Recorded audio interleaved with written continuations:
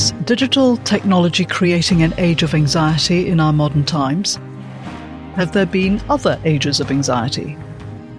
In this episode of The Anxiety Advantage, we take a step back for a long and broad view of anxiety in the context of the last 100 years and the evolution of technology from a literary and philosophical perspective.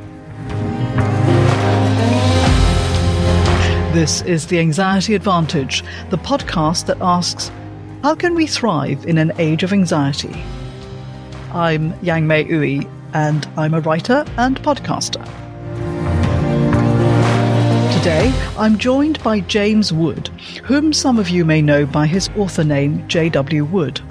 James edits a financial technologies media outlet by day and is a published novelist and short story writer by night.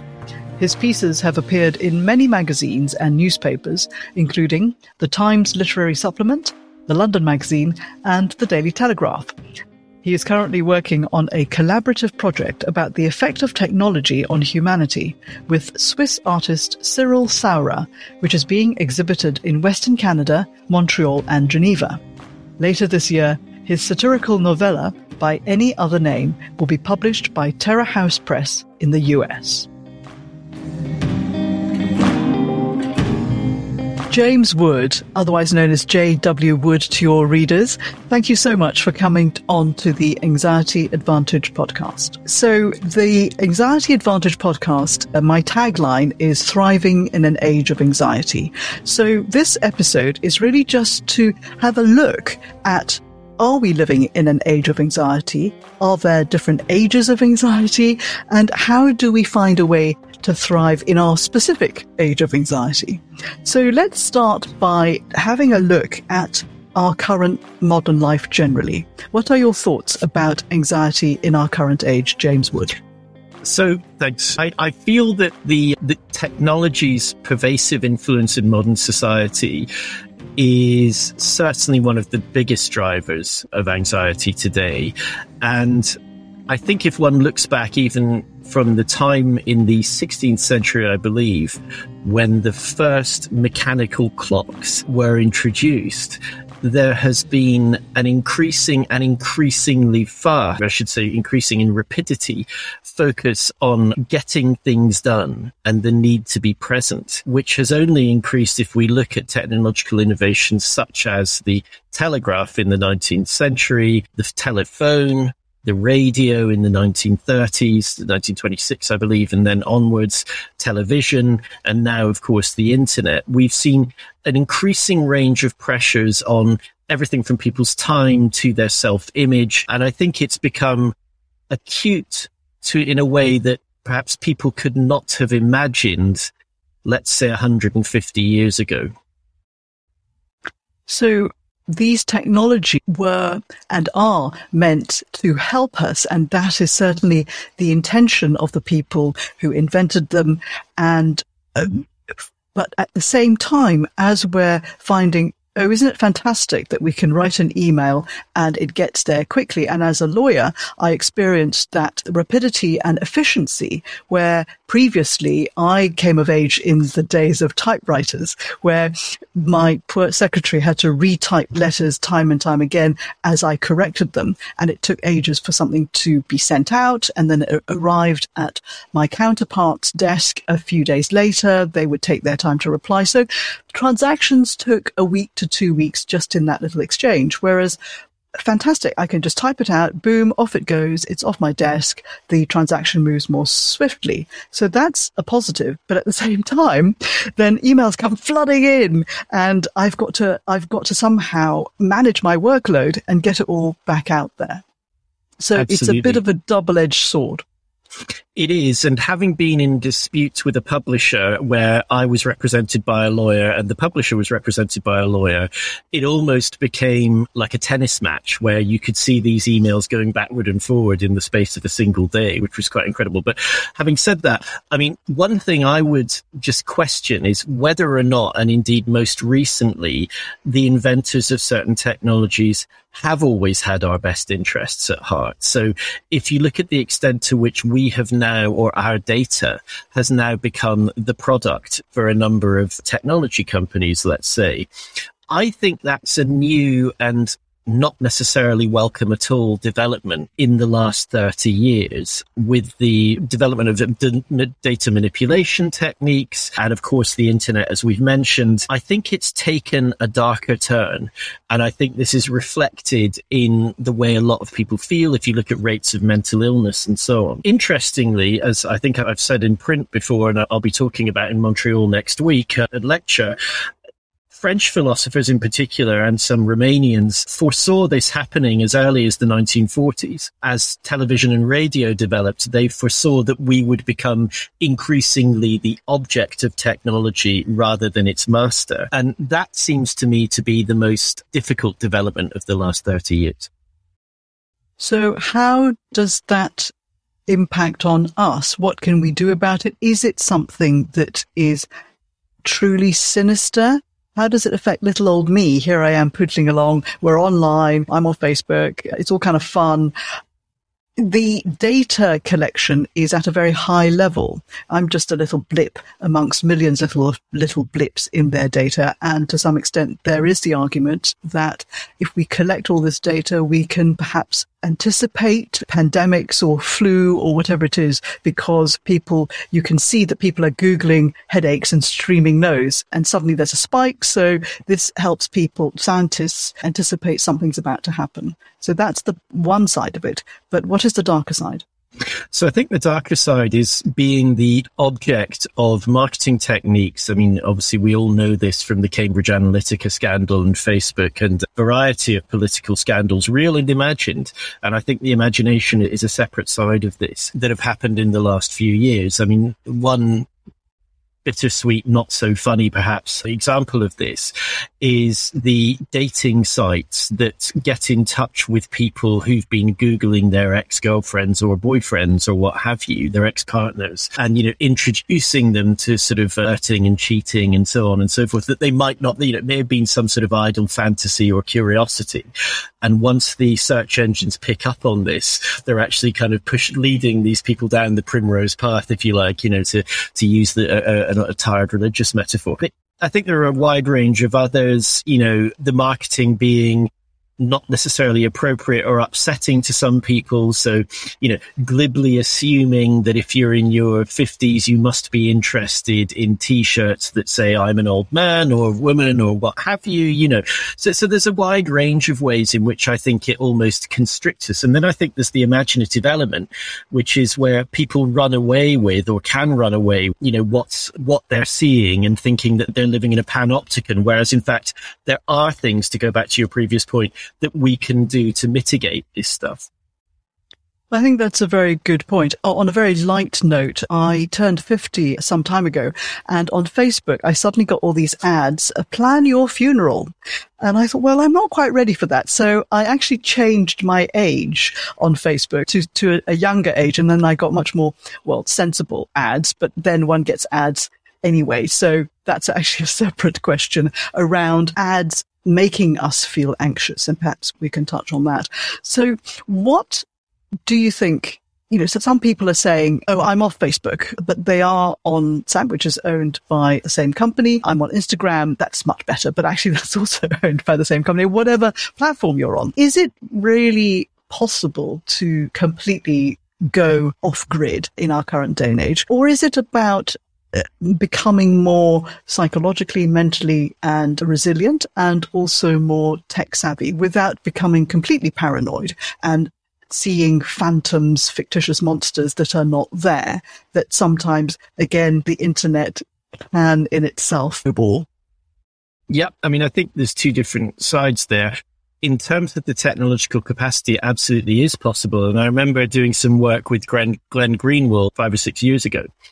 And it was just a 2-day conference. And he said to me in the green room, before we went on, buy a black phone by which she means a phone that encrypts its signals, and by a black computer that also encrypts the signals. And then, of course, there's Proton Mail, there's all kinds of different, and there's also Signal as a messaging app. So there are different things you can do where the promise is that they don't manipulate your data. However, I will mention Apple as a company that claims not to have manipulated data, but in fact actually does take user data for its own benefit. So, I think you can do it, but it's given that my partner also does this stuff, I know how much work it is to keep your information private. I think the other way is very simply to accept what's going on. And a character in a novel I've been writing actually decides to open a small print-based literary magazine in the prairies of Canada on the basis that no one would ever read it anyway, and uses it for secret messaging to her colleagues in a cell because, no one's going to bother reading that. So actually it's a form of privacy. And I think that kind of comes back in a way to certain parts of literary discourse, is that it is such a tiny community. It's almost like, it's one of the few spaces where one's free because, there's not a lot of commercial interest in it. I'm not talking about, novels by massive publishers. I'm talking about, small poetry magazines and stuff. So that's quite exciting. I suppose that's one way. But definitely your point about dealing with the anxiety is very well made, and actually having some resilience and having some knowledge about what's happening with your data on the internet. I think that's absolutely right. Yeah. There's a very good website. I think, is it called Snopes, where you can go and fact check or reality check anything that you see online, on Facebook in particular, about conspiracy theories or whether it's true or not, or emails that come in that some fantastic claim or try and get money off you. If you go to, I think that is still running, and there will presumably be other also websites where we can check this. And I think not believing everything you read online. However, that then takes us down the conspiracy theorists, where they don't believe that anything that you read in mainstream media is true. So you then end up in some strange rabbit hole, Alice through the looking glass. What are your thoughts on that? I think that's absolutely correct. And since you mentioned Snopes, I have to say that it has quite a scientific techno bias. So, for instance, Einstein absolutely was, in my opinion, a deist. And if you read the Walter Isaacson biography, there's several instances where Einstein is having conversations with God in German as he tries to work out a problem and so on. But, Snopes would tell you that Einstein was not, and was an atheist and all this kind of stuff. So I think, even with Snopes, there are areas in which and similar sources, one has to be careful. Your wider point about conspiracy theory, what it makes me think of is the fiction of Philip K. Dick, where, there's this huge uncertainty about what is real and what can be believed. And I've been reading a lot of Dick in the last 6 months. I think I've read, 6 or 7 novels of his and short stories. And it's pretty clear he was in a way a prophet, of what we have today, where there's so much information. There's so many different perspectives. It's very hard to know what's real. I've just been reflecting as you were speaking about even Snopes has its biases.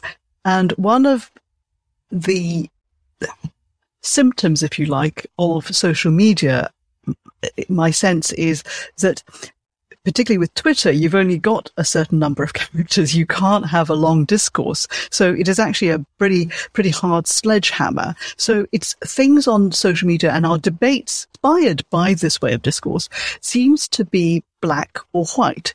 Everything is certain, absolutely this or absolutely that. And there doesn't seem to be room for, maybe it's this, maybe it's that, which actually seems to me more of our real experience of life, and that it is possible to hold two feelings and two opinions at the same time. And particularly your example of Einstein, he's our icon as the ultimate scientist, but he also believed in God. And for his reality, that works. So why is it that we feel the need for certainty? I think that's a very interesting question. And I think that we have longed for certainty throughout the ages. I think that is a profound question. I've written about this, the first piece in my selected poems is about exactly that, we long for certainty in the same way the ancients did. And I think, codified belief systems to a certain extent gave us that certainty. And I think we feel the lack of those belief systems in modern Western society, for many of us do, quite profoundly. And it's interesting that a lot of the critics who prefigured the situation we are in now, I mentioned the Romanian and French philosophers, were profoundly religious individuals who saw the effect that, I suppose, on the one hand, I'm going to use a shorthand term which may not be correct, let's say the absence of moral structures rather than moral relativism and the advent of technology together in a pincer movement were going to bring us. And it's pretty much where we are today. But I think that's an excellent question. And I would agree. It's an enabling factor for the current age of anxiety. And I do feel that as a result, this black and white absolutist way of looking at the world and discourse means that it's actually quite difficult to have nuanced discussions, that somebody will be offended on the left, somebody on the right, somebody at the top, somebody at the bottom. Whichever dichotomy you look at, there will be an anger that perhaps comes out of anxiety is taking offense, a sense of, I don't like this person's worldview because it has undermined my worldview, so I'm going to attack it and clobber it so that my worldview becomes the only worldview. That's right. It's almost kind of boxing. It's almost like this sort of ultra-violent approach to debate. And in fact, without wanting to be pompously elusive, it's something you make me think of Anthony Burgess writing towards the end of his career, who again, even if you think as early as A Clockwork Orange, he foresaw that high culture would become a form of rebellion, right? So where everybody is knocking lumps out of each other, or there's a movie somewhat less pompously called Idiocracy from 1997, which is absolutely brilliant because it just takes the state of then current debate and blows it up into this balloon whereby it's almost become a parody of itself, and people are literally having, wrestling fights about political issues and stuff like this. Okay. So you can see how the one interesting question, because we're talking about how to deal with anxiety in the modern era, is the rise of retreats, the rise of quietness and solitude as almost a purchasable commodity, which I think is interesting in itself, right? Yes, it's interesting. The word retreat strikes me as, is the answer to facing anxiety retreat and solitude and disengaging from the world, which seems rather defeatist to me. And also then we're hiding away. My sense is that retreats and solitude need to be a space where we can go to recharge our batteries, to reflect, to take time to reflect, to move away from I'm right, you're wrong, and to allow a spaciousness for the complexities of any situation to float up and be in that space and not be afraid of the complexity, and then to come back out into the world, into our lives, into our relationships, into work, into family, and engage with perhaps a deeper sense of self-awareness and of ourselves and of the world. I read somewhere the other day that resilience is about self-awareness and changing ourselves and responding through ourselves rather than trying to control the outside world and other people. So if I'm resilient, it's my ability, and I use my as a sort of narrator rather than me, because I'm not particularly special. But if I'm trying to be resilient, then it's about me going, now I've reacted like this to what he said and what he did. Let me just think about that.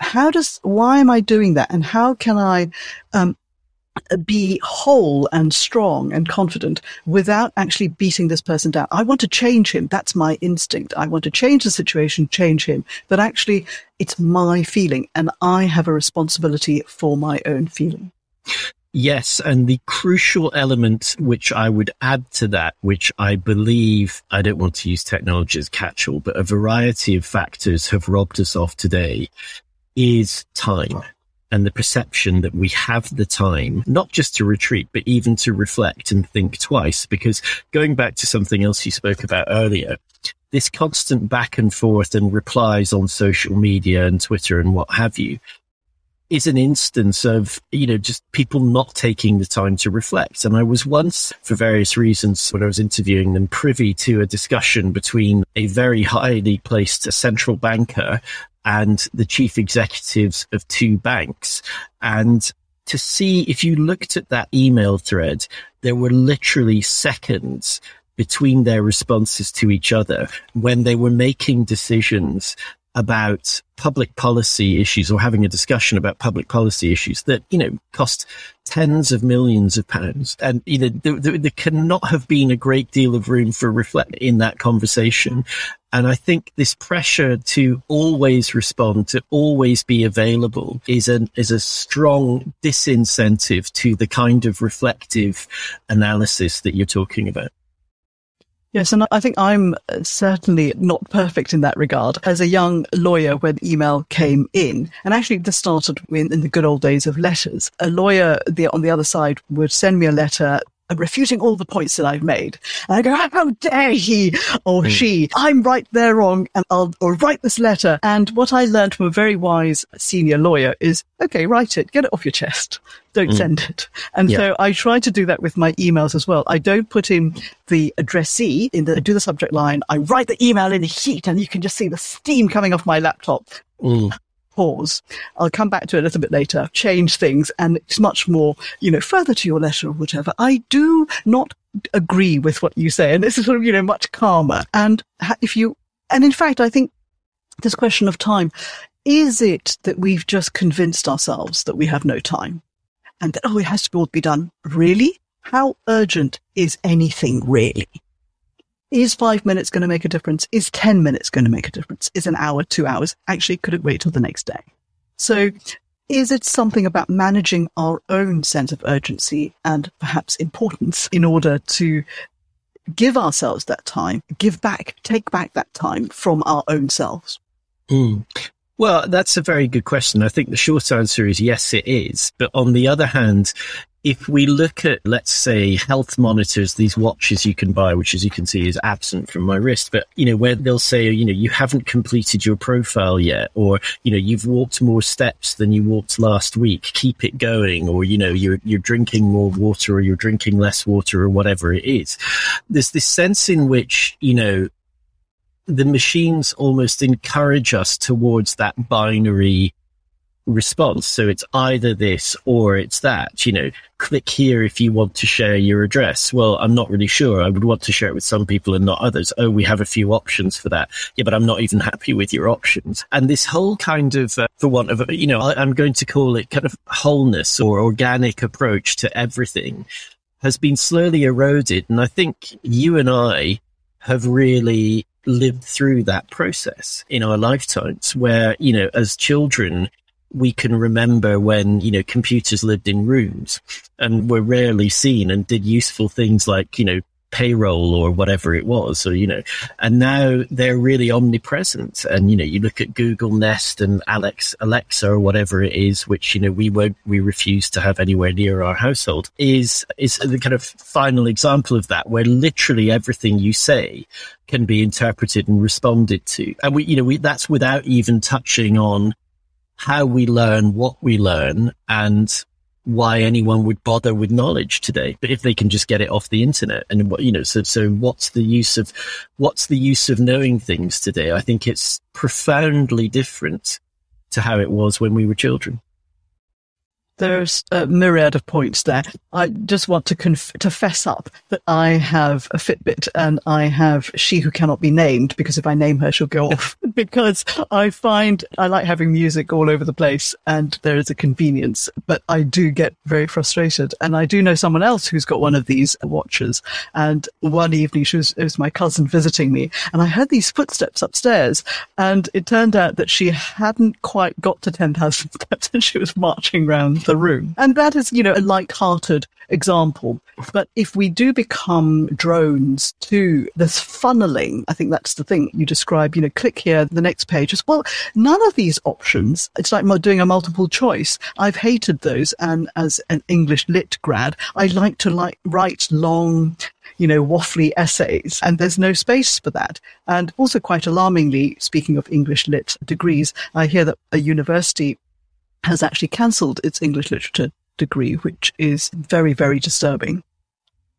Right, I agree. It is. And I also agree with you that about the point about your cousin steps, however kind of pleasant and, kind of lighthearted it may be, it really is a great example of what we're talking about here.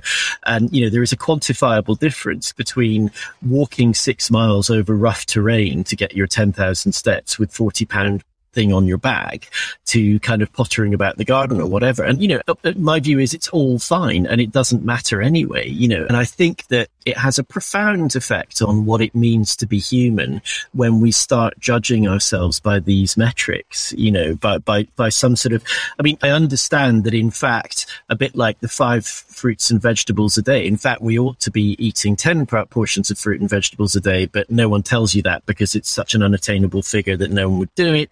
Similarly, we're really supposed to walk 15,000 steps a day, but nobody tells you that because it's such a high number, people wouldn't do it, kind of thing. So, these are arbitrarily imposed things that I think just heighten people's anxiety. Oh no, my heart rate's up, my heart rate's down, I've had too much coffee, whatever, and it really takes us away from some of those essentials that you and I have had a lot of exposure to in the early part of our lives through our degrees and our reading. I think, there's not a lot of poetry in I've walked 10,000 steps a day, or perhaps there is. But I think it goes back to the point about we need certainty. So I know I'm fit and healthy because my watch tells me I've done 10,000 steps and these are the metrics. And the metrics have a way of being black and white, of being certain. And it staves off anxiety. Well, I'm not really sure. Am I fit?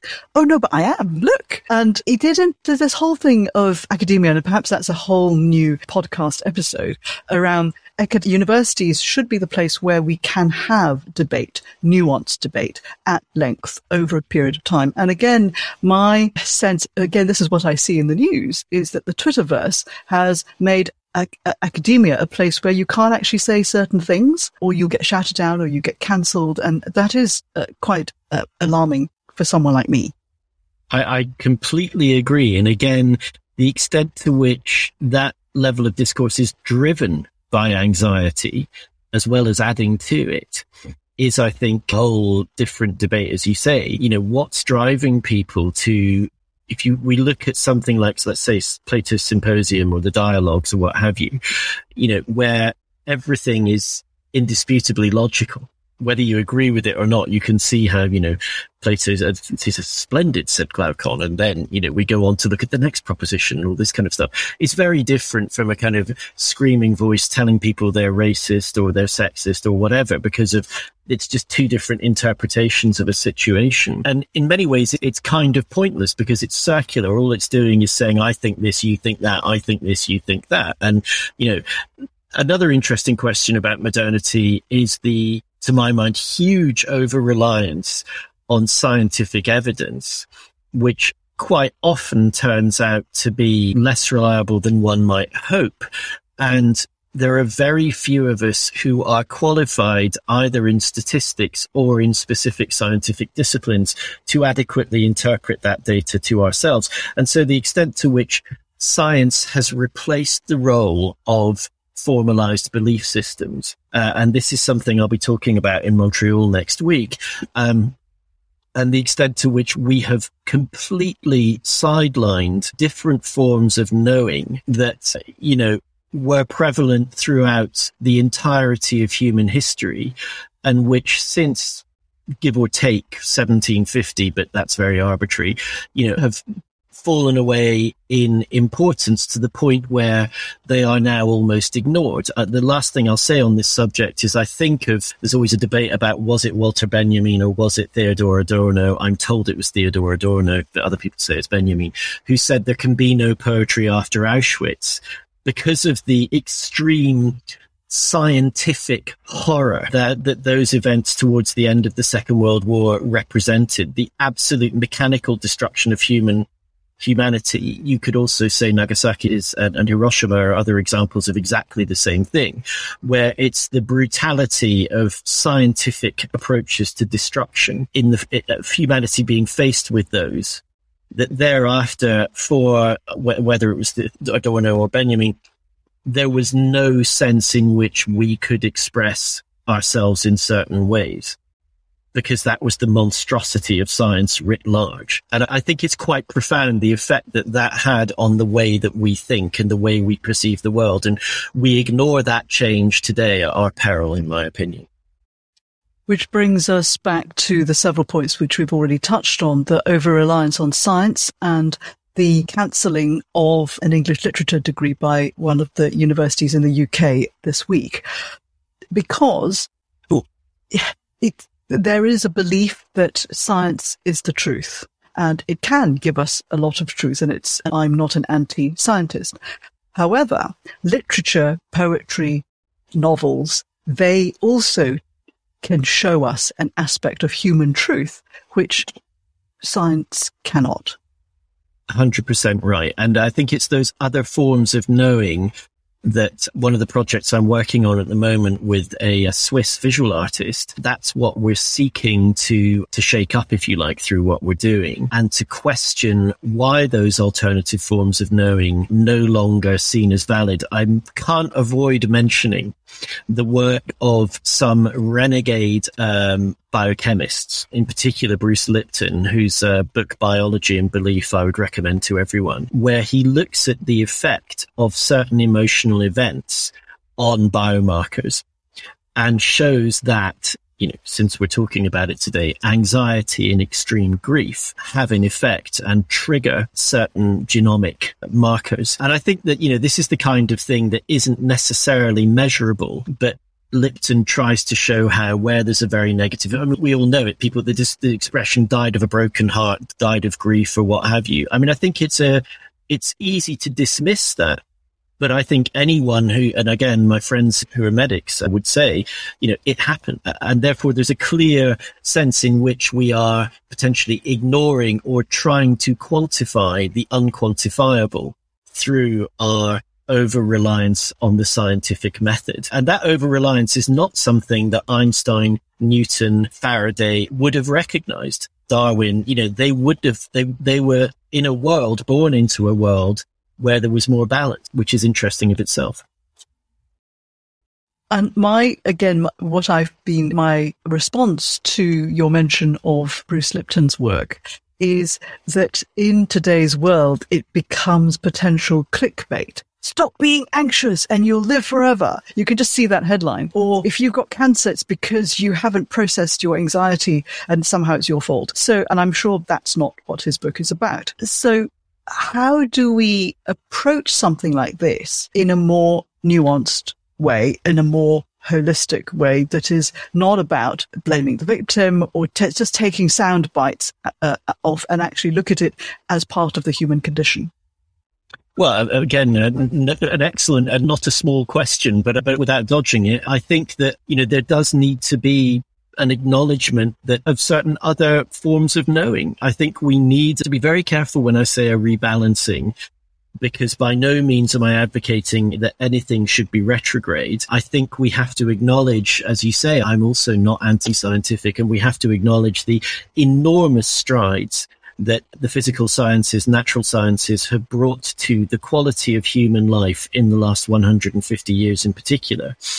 But perhaps also acknowledge that there needs to be alongside that a recognition of the importance of, let us say, community and human relationships, however that's expressed, to our quality of life. I think this is, in my opinion, very important for us at the moment, with the conflict we see going on and with the risks that potentially exist in the world. I personally have come to understand those who, after serious conflicts, said that although they had survived, had in certain circumstances, they would have preferred not to have. And I think at the most profound level, you know, if we can't have community, if we can't make the time either to have the discussion that we're having now or to listen to and contribute to that kind of discussion, then to me, it calls into question why we're alive, you know, and I think that we've got to recognize the importance of these kinds of things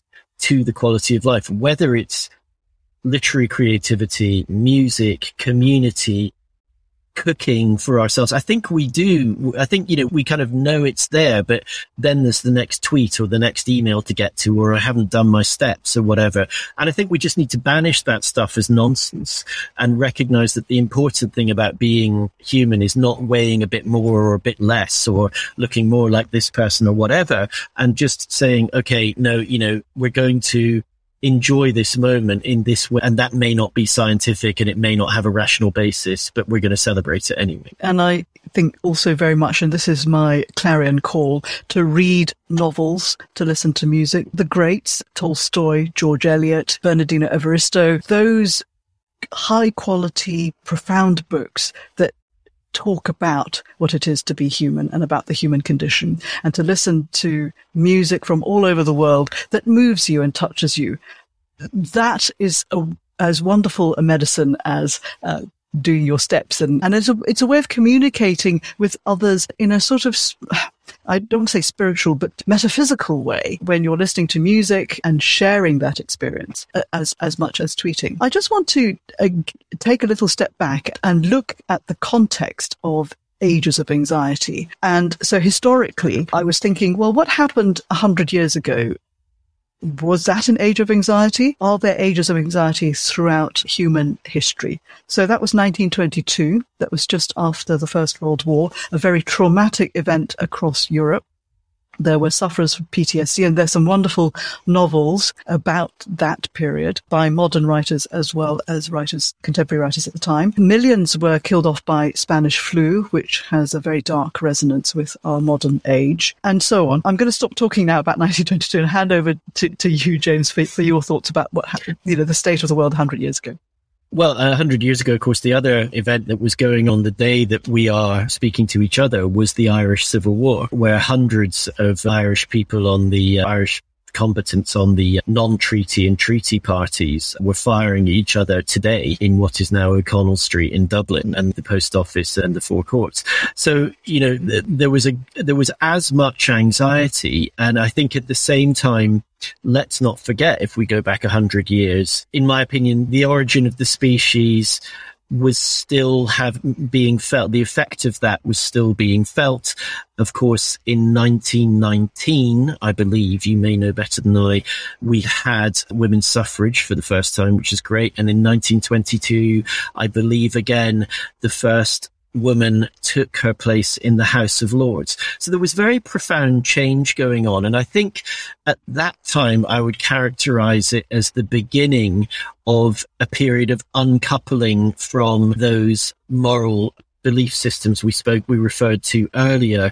In fact, there's a brilliant book by Maurice Eckstein called The Rites of Spring, which looks at the responses, it's slightly earlier, to Stravinsky's Rites of Spring, the first performance in Paris, and talks, that was 1913, and Eckstein points out that the way it was staged was very uncannily like soldiers wearing gas masks in the trenches of the First World War.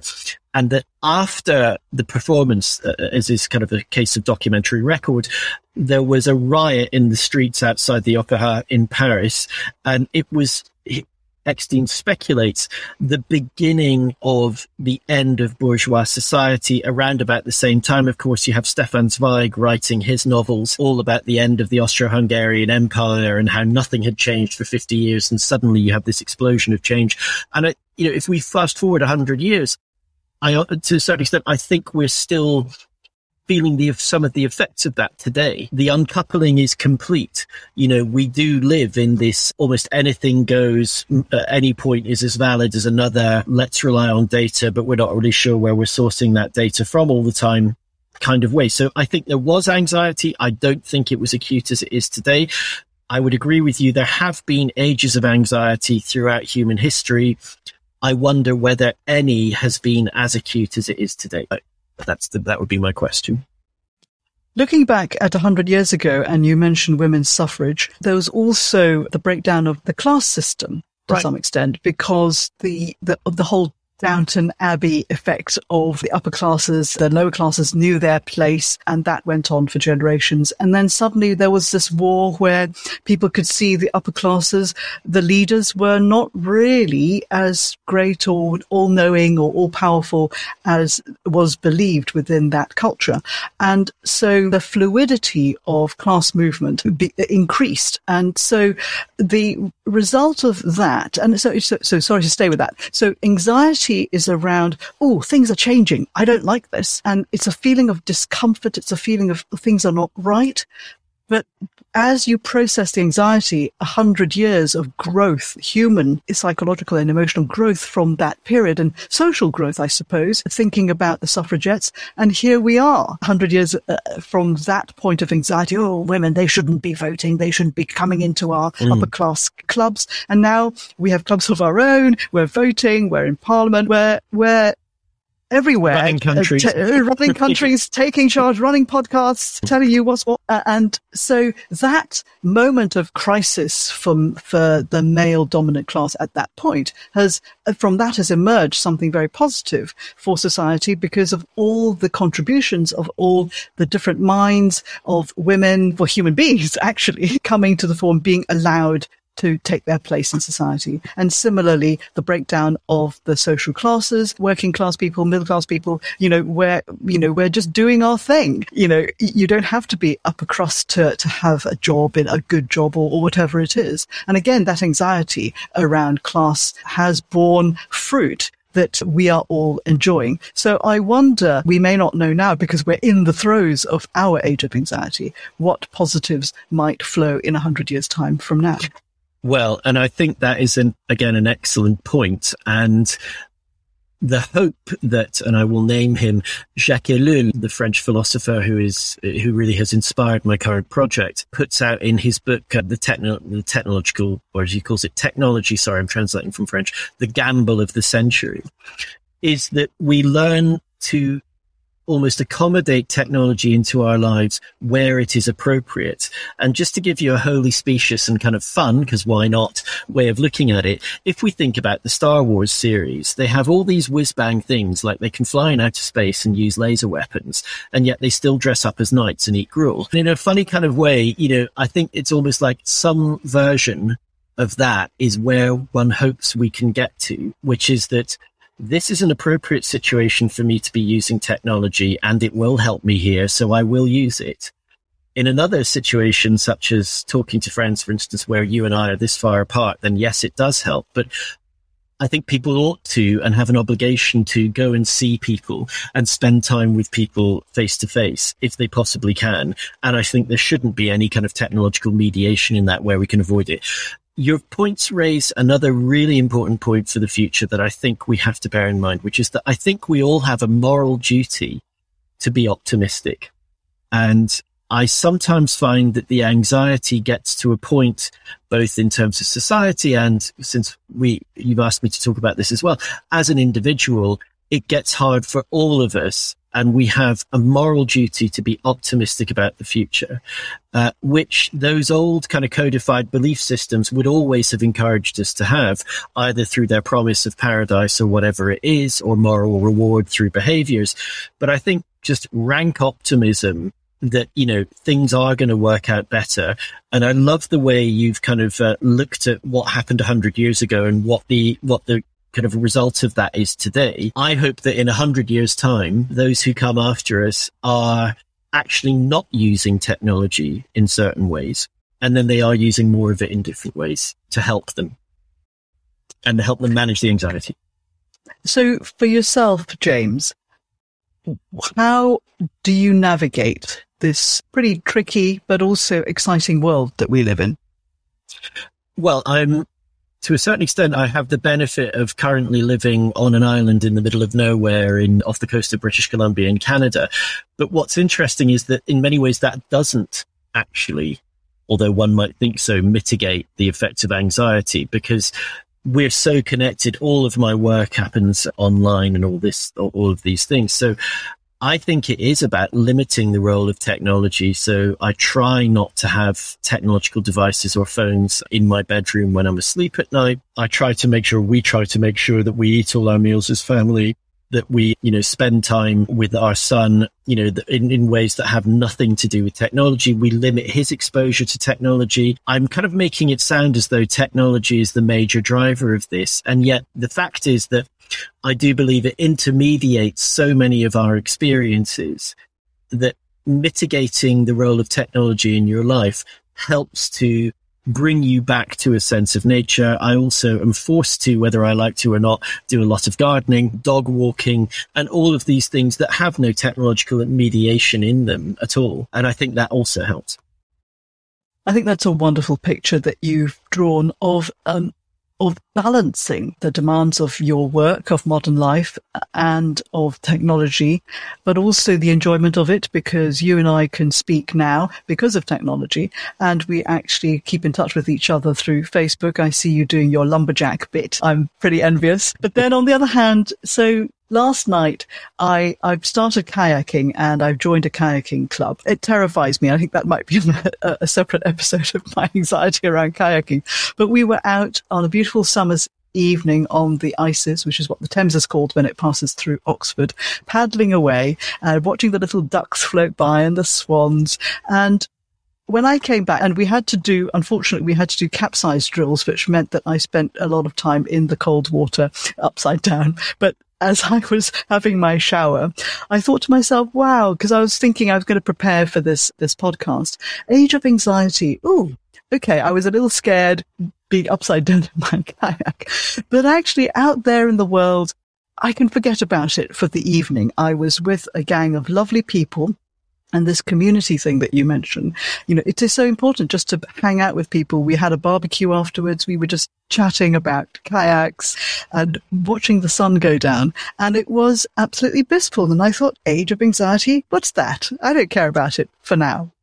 I think that's right. I think, and again, I've written about this and I'm going to be talking about this next week. And I think Spinoza has a wonderful phrase, natura naturans, nature doing what nature does. And, we shouldn't really forget that, or nature acting as nature, and it's so important to us because we are part of that. And in a sense, this kind of binary approach where things, which, by the way, of course, we all understand computers as they stand at the moment, although it may not be the case in the future, are built on binary switches. That is their essence. Things are either one thing or another. That is how processors work, right? It's 1 0 1 0 1 0 1. And as you say, our experience is just far more plural than that, far more mad than that, and in a sense, that's what literature, art, music is trying to capture. That's the, kind of bottling that lightning, if you like, is what we all experience. And I suppose the best artists among us can express so well. Well, James Wood, that's a really fantastic point to end our conversation on the age of anxiety, which has taken us to nature does what nature does, and we are part of nature. James Wood, thank you very much. Thank you. That was James Wood, also known by his author name, J.W. Wood. This episode was recorded in June, so the talk at McGill that James mentions that he is about to give has already happened. You can find links to some of the things we talked about, as well as photos and credits on the show notes page. You can use the bit.ly short link, bit.ly/anxiety advantage, or go to my website, tigerspirit.co.uk, and click through to the Anxiety Advantage. Now, would you like to share your story? Today, we've taken a big picture view of anxiety across time and with a literary and philosophical perspective. In other episodes, we have a range of different perspectives on anxiety. I speak about performance anxiety with opera singer and writer Jane Kamak, and with financial advisor Peter Ditchburn, we talk about financial anxiety in uncertain times. Subscribe or follow this podcast on Spotify or wherever you get your podcasts, and these episodes will appear in your pod listening app as soon as they are published. I'm keen to share stories from people who have found ways to live positively with anxiety. It would be amazingly helpful for me and also our listeners to hear from you if you have a story about transforming anxiety for good, or how you have discovered ways to thrive in your life. If you'd like to share your story, please email me at anxietyadvantage.uk@gmail.com. I would love to hear from you.